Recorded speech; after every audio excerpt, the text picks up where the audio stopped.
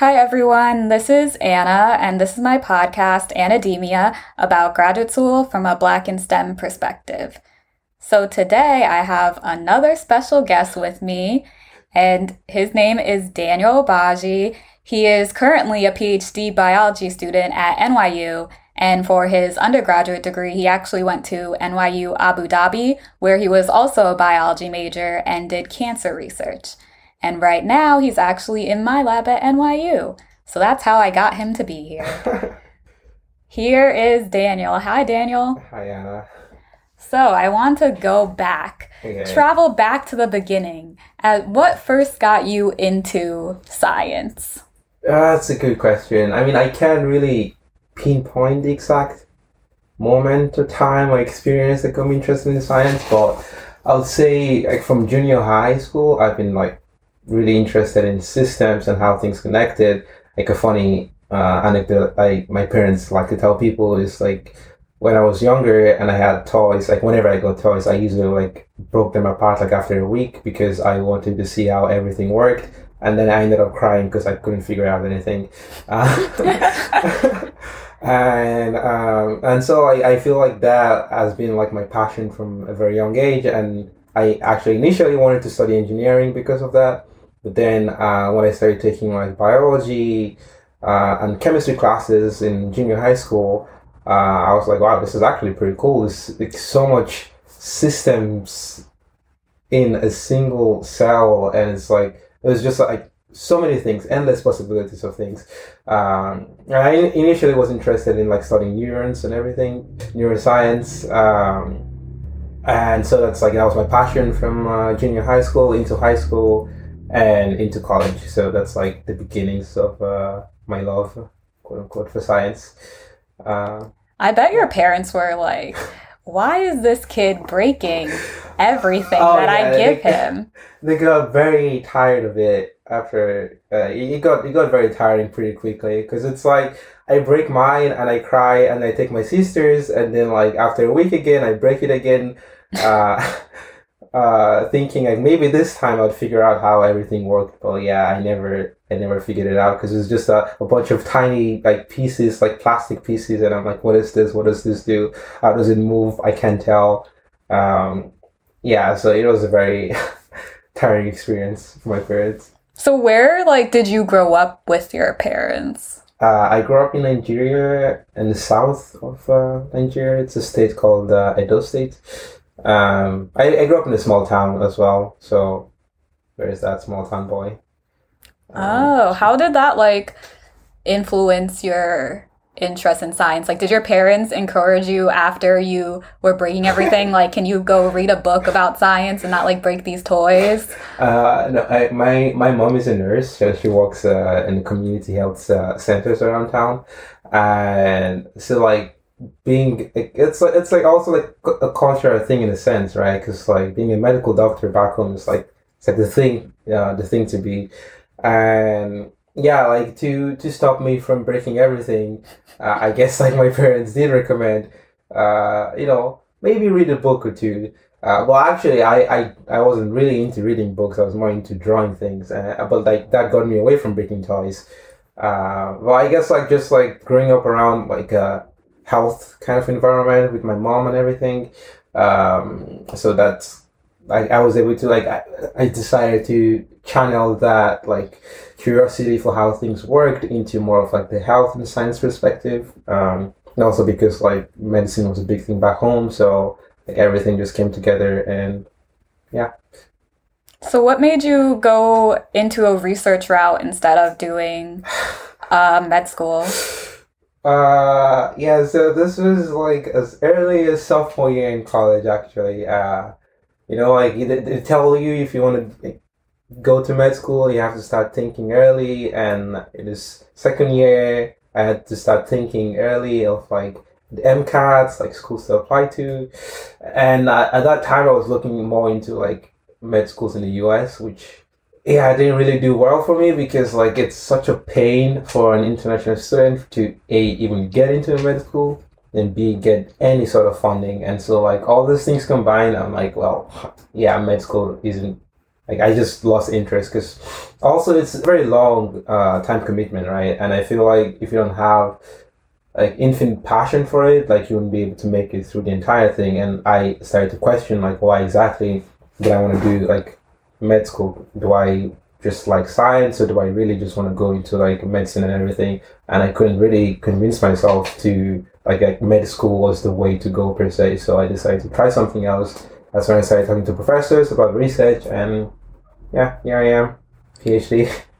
That's great. So like growing up, since you grew up in Nigeria, like how was that transition different going from the Nigerian education to being an international student? Was there any like thing that was taught in Nigeria that like you didn't use that much in America, or like vice versa? There are like more specific classes like government related. That's like history, also history related. Like so that's like specific to the country and everything. But I guess like one distinction I would say like that stands out to me once I think of it is I feel like back home like the education system is very focused.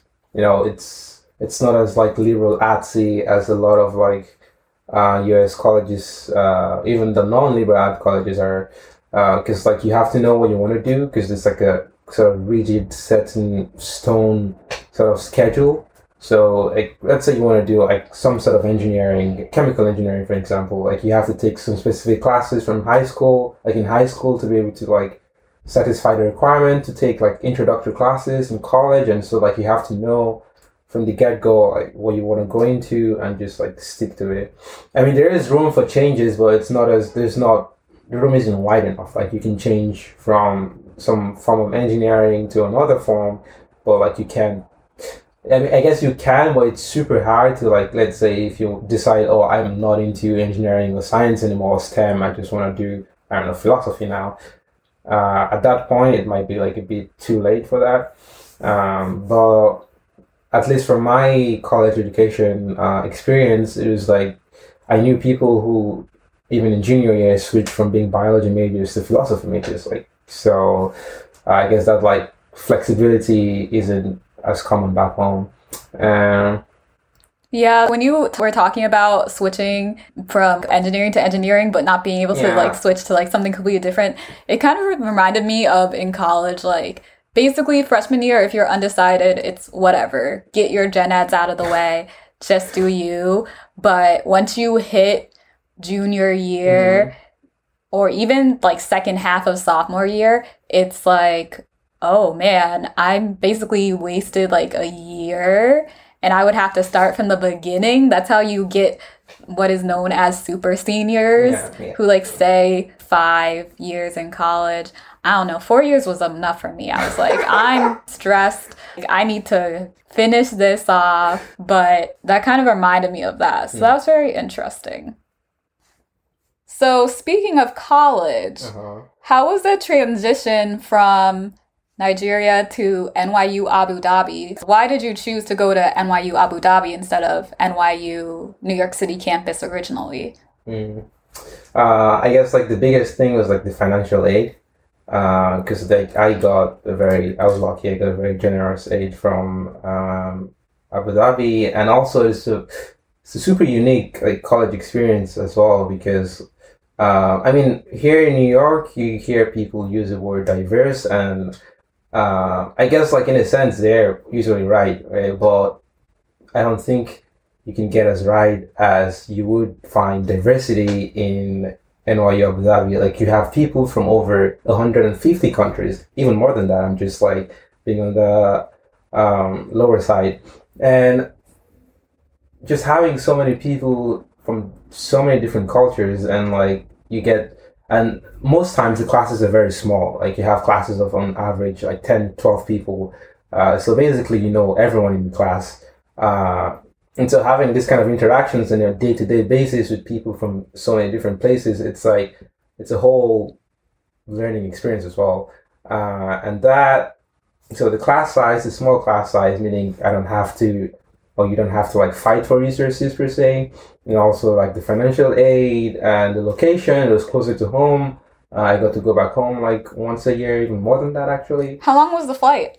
8 hours, I think. Oh, okay. So that's not bad because I've been to Los Angeles before, and that's like 6 hours nonstop. Yeah, it's 8 hours nonstop. Sometimes like with like transits, like the total time comes down to like 10, but that's at most 10 hours. Like comparison to if I were to fly to New York, I think like nonstop, which I've only taken once from Nigeria, I think that was like what 15, 16 hours.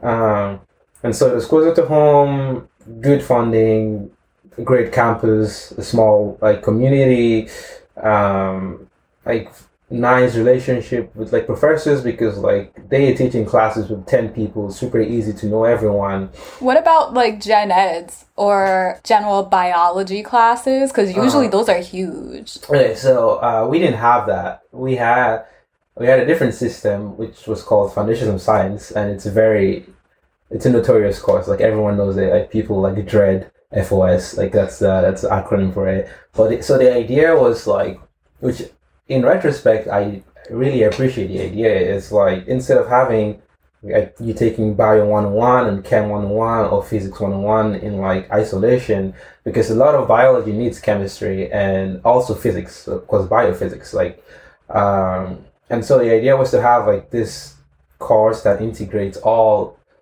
of the sciences together. So they built the syllabus. So it has 6 modules. It's FOS 1 to 6, and you take it across 3 semesters. So you take 2 modules per semester. So each module is 7 weeks. And if you're doing engineering, then you only need to take the first 4 modules. If you're doing any other STEM, so like pure sciences, chemistry, physics, biology, then you do all 6 modules. The first 2 are physics and chemistry. The next 2 are physics, chemistry, biology. The last 2 are just physics and biology. So it's different from like the classical Bio 101 versus Chem 101 because you're doing physics and chemistry at the same time. You're also doing labs and you have assignments for both of them, which turns out to be a lot of work. That's why a lot of people don't really like. If you say FOS, like people start like having breakdowns. How many years do you have to take FOS? I mean it's 3 semesters, right? So like 1 year and a half. Okay. If you're doing engineering, it's only 2 semesters because you only do FOS 1 to 4. When you think about it, that's kind of less than taking the general bios and chemistries and physics separately. Because I remember I was taking all of those things up through junior year. Wow. Okay. Yeah, I started, so I did the last 2 modules the spring of my sophomore year, I think. Yeah, so it ends up being a lot of work in the semester because like, especially for like FOS 3 and 4 where you're doing bio, physics, and chemistry at the same time, it's like, it's hectic.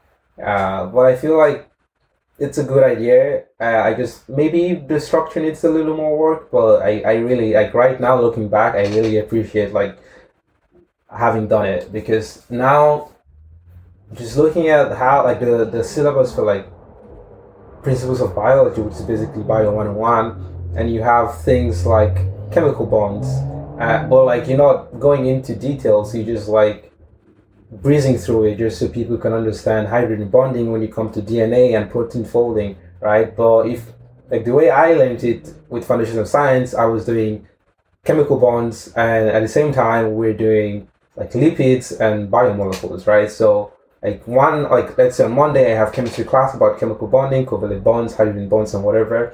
And then the same week on Wednesday I have the biology class on biomolecules, and I'm like, oh shit, that's what I learned on Monday, right? So it was very fluid, right? It made everything make sense. Although this is all in retrospect, at the moment it was a lot of work. I hated it. All the general classes, I was just like, can I get to a specific topic, please? I need to get into like the subject of biology I'm interested in. It was so much work just because like every professor thinks like their part was the only part so it's like you have the physics professor being like, oh, you have this assignment and this due next week, and the same week you have the biology professor saying the same thing, but like it's the same class, right? Meaning you end up having like 4 assignments, and then you also have lab components as well. So yeah, I mean, like, I get why a lot of people don't like the course structure, but again, it's easy to speak in retrospect as always. But for those classes, even the class sizes weren't that bad. Like for my session, FOSS 1 and 2 had at most 20 something people. Yeah, that's not a lot. Yeah, so it's still not a lot. And like it keeps going down because some people end up deciding, oh wait, I don't want to do science anymore. And like past FOS 1 to 4, where you have the engineering students not taking FOS anymore. So then like the class size becomes even way smaller. My FOS 5 and 6 class had like 8 people. It's very, very small class sizes. How'd you get into research outside of class? What made you choose cancer research first? It is just the professor.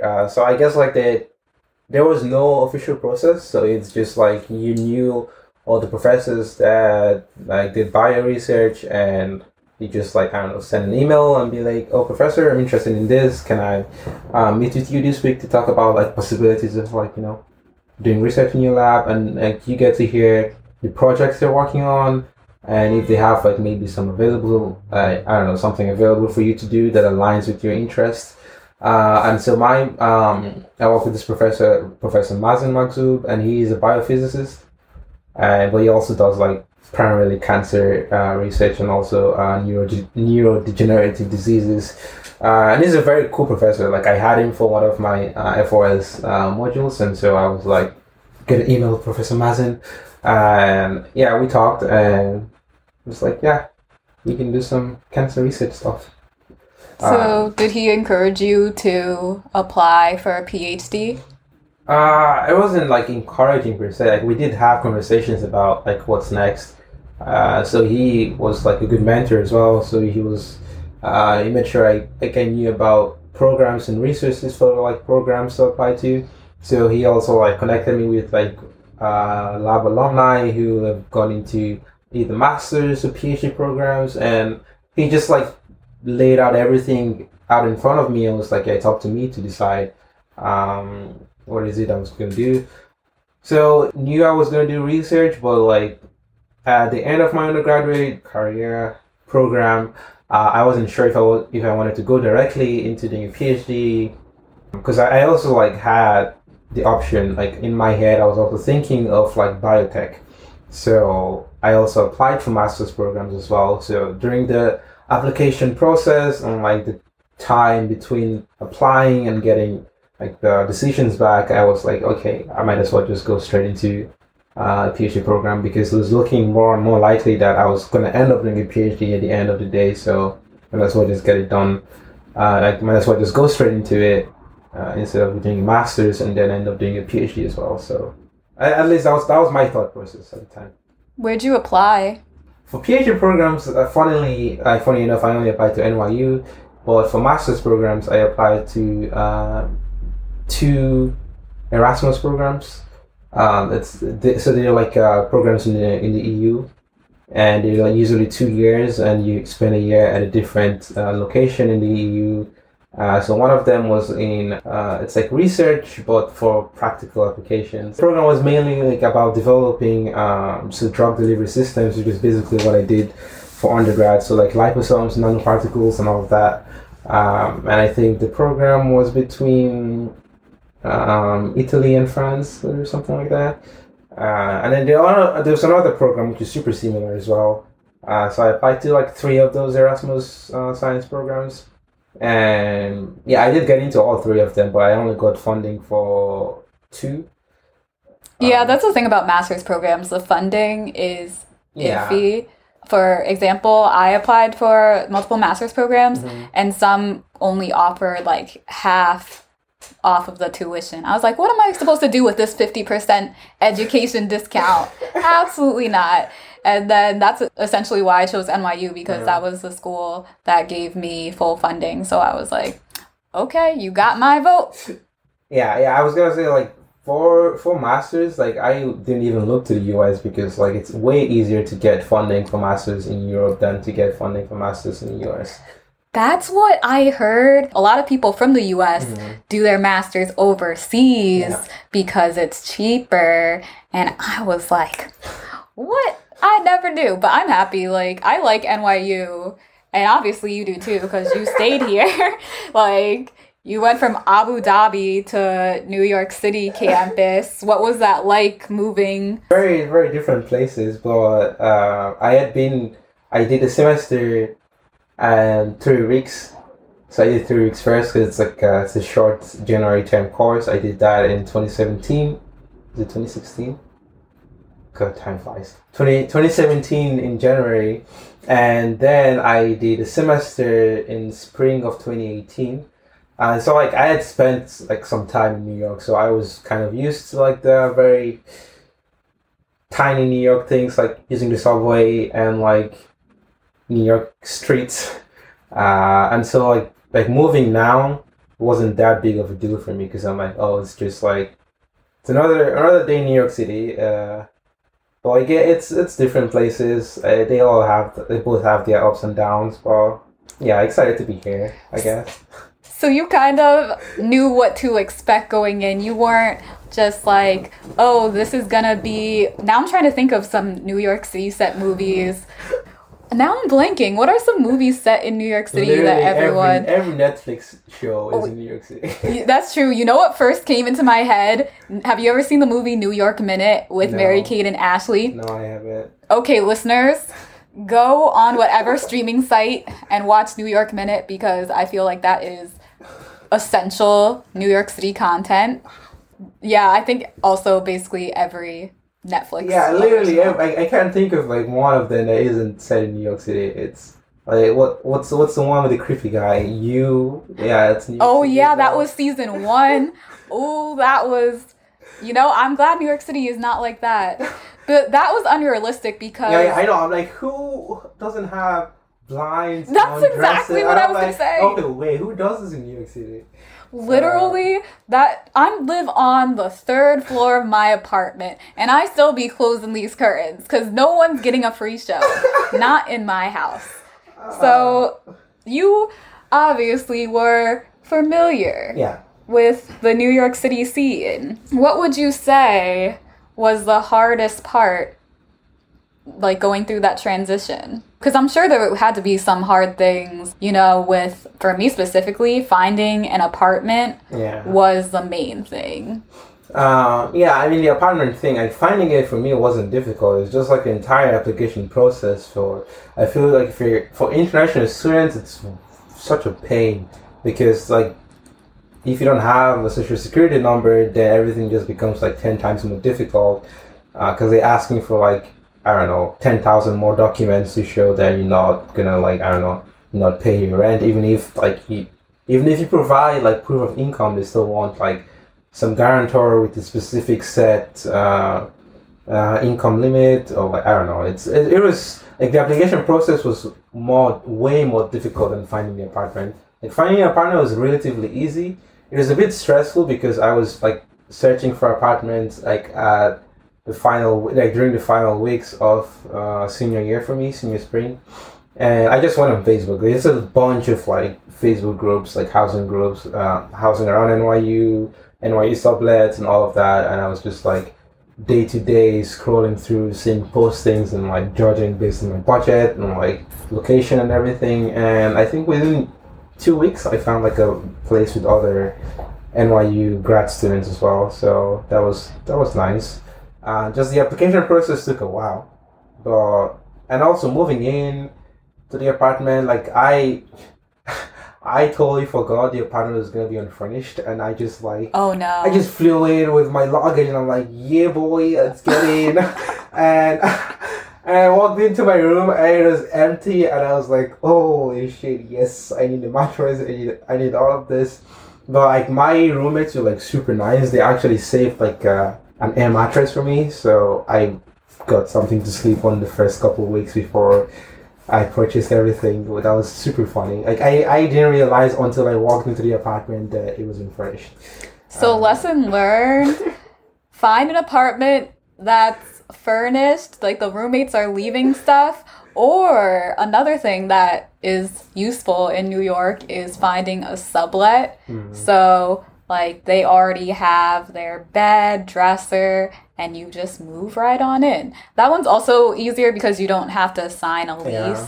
Like you do sign a agreement saying that you're going to pay the rent and everything, but you don't like basically write your life over signing a lease. Like you have to stay here from like X to X. Yeah, I just wanted like my own place, like, and also like some sense of security. I didn't want to be like under someone, I guess, like signing under someone's name, and then the person just like goes crazy one day. I don't know. I overthink things sometimes, so that was my thought process. I'm like, I want my own place. Now you're all settled in New York City, first year of PhD out of the way. How do you cope with living so far away from home? Have you been able to go back and visit? No, I haven't gone home, but like it's something I'm used to because I went to boarding school, so I was like away from home. So I've been living away from home for over 8 years now, even more. I don't remember like how long, but it's been a long time, and so like I'm kind of used to being away. My family is also used to having me away from home, but like I usually call, especially my younger siblings, to check in every now and then. Same with my parents. But yeah, I mean, there's not much you can do. You just have to like make sure you keep in touch and. Yeah, we have technology. You got the FaceTime, iMessage, all that. So, oh wait, you have an Android. Yeah, I don't do Apple. It's really. We're not doing controversial opinions on this podcast. Okay, I'm happy to rant about why, but I guess no, for another time. We're being recorded on a Mac. Well, I don't need the government like listening in, coming after me. So we're gonna move on to what are your favorite and least favorite parts of being in New York City now? I don't know. I'm the wrong person to ask that. I just stay at home and stare at my computer screen all day. How about like school-wise? Do you think it makes a big difference doing your PhD here than if you had done it in a small town? Yeah, I mean for sure, like because there's also a bunch of like other schools with like solid bio PhD programs around, right? Like you have the Columbia, you have what's it called? How do you pronounce it? Sloan Kettering, and all of that, and also like with NYU, you have all the seminars and all like the meetings where you have people from other universities or like other programs in the US coming to give talks, and these are people who are like pretty well known in their field or like they're doing super interesting stuff in their field. So I feel like here I have more opportunities to like make connections and networks like with people in the field than if it were to be like in some small town or like small region kind of place. So I think that's a plus. Yeah, well, I guess like something else that's just like coming from a small town, moving to like a college with a very tight knit community. Like I'm used to back in college, I had like my friends right next door, right? So moving here, New York City, it's a big city. So there's like, I guess that was one thing that was difficult to transition to like this tight knit sort of community kind of environment to New York City where like no one gives a shit. Facts. So it's that was I guess that was the biggest. Even if I'd been here, but like the times I was here, I was still a college student. So most times I had my friends around, and so like moving here as an independent, having to like find my own apartment and all of that, and like actually living here, like living, and not just like starting here for a semester. Actually making that transition in my mindset of like not having my best friend right next door. That's the downside, I guess, to living here in a sense for me. What about the NYU program? What's your like favorite part of being a PhD student in biology at NYU? I know you mentioned the seminars, I guess like I don't know. something I would say, like the main reason I actually applied was because I had no idea what I wanted to do for for a PhD. Because a PhD is a long time. Like 5 years is like at least 5 years is no joke. And I mean, I could have just applied for some program in cancer research, but like I did not want to just lock myself into one field. I did cancer research for 2 years in college, and I was pretty comfortable in terms of like, I don't know, splitting cells, like working with like cell lines and everything. But at the same time, I felt like just basing my decision on 2 years of experience is very short-sighted, and so I wanted to have I wanted to do a PhD, but at the same time I wanted to have the chance to like explore in a sense like things I'm interested in. So, and also like at the end of for some reason at the end of my college years, I became very interested in like computational methods, just because like I started reading papers and a lot of them were using these very fancy next gen seq methods, and I was like, I want to get in on this. But I had no, like, I did stats in college, but that's as far as my computational skills went. So I also wanted like a program that was very computational heavy, because I wanted to see if I would want to do like a purely computational PhD program as well. So that was like, and also like the rotation system here fit in perfectly with like both requirements. So I got a chance to kind of like jump from lab to lab, and the way I picked my rotation labs were kind of like on the spectrum of molecular bio to computational bio. So I picked 3 labs across that spectrum. The first lab I rotated in was like super like molecular and cell, and the last lab I rotated in was like purely computational, and then the second lab was in between. So that way I got to like get a taste of all.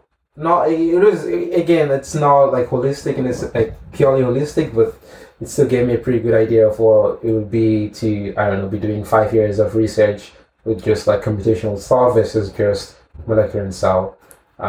So I guess like that, like having the option to have those rotations before deciding which lab was like a big thing for me for coming here to NYU. And now he's in my lab, folks. And we do genomics, genetics. We're looking at the worms with C. elegans. And he came from doing cancer biology to this life. So I think the PhD is really helping you expand. Like, just like you said, it really has given you that opportunity based on the lab you're in now, my lab. So, well, now it's our lab. It's not mine. But you know what I mean. This is going to be maybe a hard question to answer from based on what you said about not really knowing what you were initially wanting to do in PhD. But do you have an idea of what the future holds for you after PhD is done? No, I do not. There's nothing wrong with that. Whether you're entering a PhD at like 60 or whether you're entering it at like 15, you still all go through the same 5 like hard years. And you don't know, like, things could happen, things can change, life happens. But yeah, it's okay not to have everything figured out. I feel like most people don't, and that's one of the perks of a PhD, because it gives you the time that's true. To figure that out instead of just like jumping into a career and then maybe you deciding, oh, this isn't for me, I want to do more. So do you have any advice for other like international PhD students, something you wish you had known before coming to school in the US? I guess like I haven't even figured this out myself, but it's something I'd have to figure out, which I think it's not even international student specific, but I guess everyone struggles with it, is like taxes, right? Because like paying taxes and everything, because depending on your like scholarship structure, like at some point in time you'd be getting paid from your PI's funding, and that for that you have to report taxes on it, and so like asking and figuring out from the get-go when this time like when this is gonna happen and like what do you have to do when this happens. I think like it's gonna save you a lot of stress and it's gonna save you time. It's gonna make your life way better. Because right now I don't even know what I'm supposed to do in terms of like filing taxes. So yeah, that's my one thing. Figure out how to file taxes and your life is gonna be guaranteed 2 times better. Wow, that is good advice, because honestly, I don't even know how to file taxes. I don't know what I'm supposed to do. I'm like, is this tax? Is this not tax? And I'm just like... My mom always told me that one thing that you should invest money in is paying someone to do your taxes. Oh, I don't wanna... My mom told me even when she was dead broke, she would pay someone to do her taxes so that she didn't lose money. And I was like, well, it does make sense. So that's basically what I've been doing since I started being an adult. That was like one adult tip. So thank you for coming on, Daniel. It was a pleasure to talk to you. Thank you. And I'll see you in lab, of course. It was nice to have, you're actually my first male guest on the podcast, right? Exciting. First one. So shout out anyone who wants to be the next one up, man, non-binary. This podcast is all inclusive. So if you want to follow Daniel, his handle is Daniel_Obaji, and I'm going to leave that information in the show notes if you want to see more of Daniel and his science, what he's interested in. So thank you for listening, and I'll talk to you next time.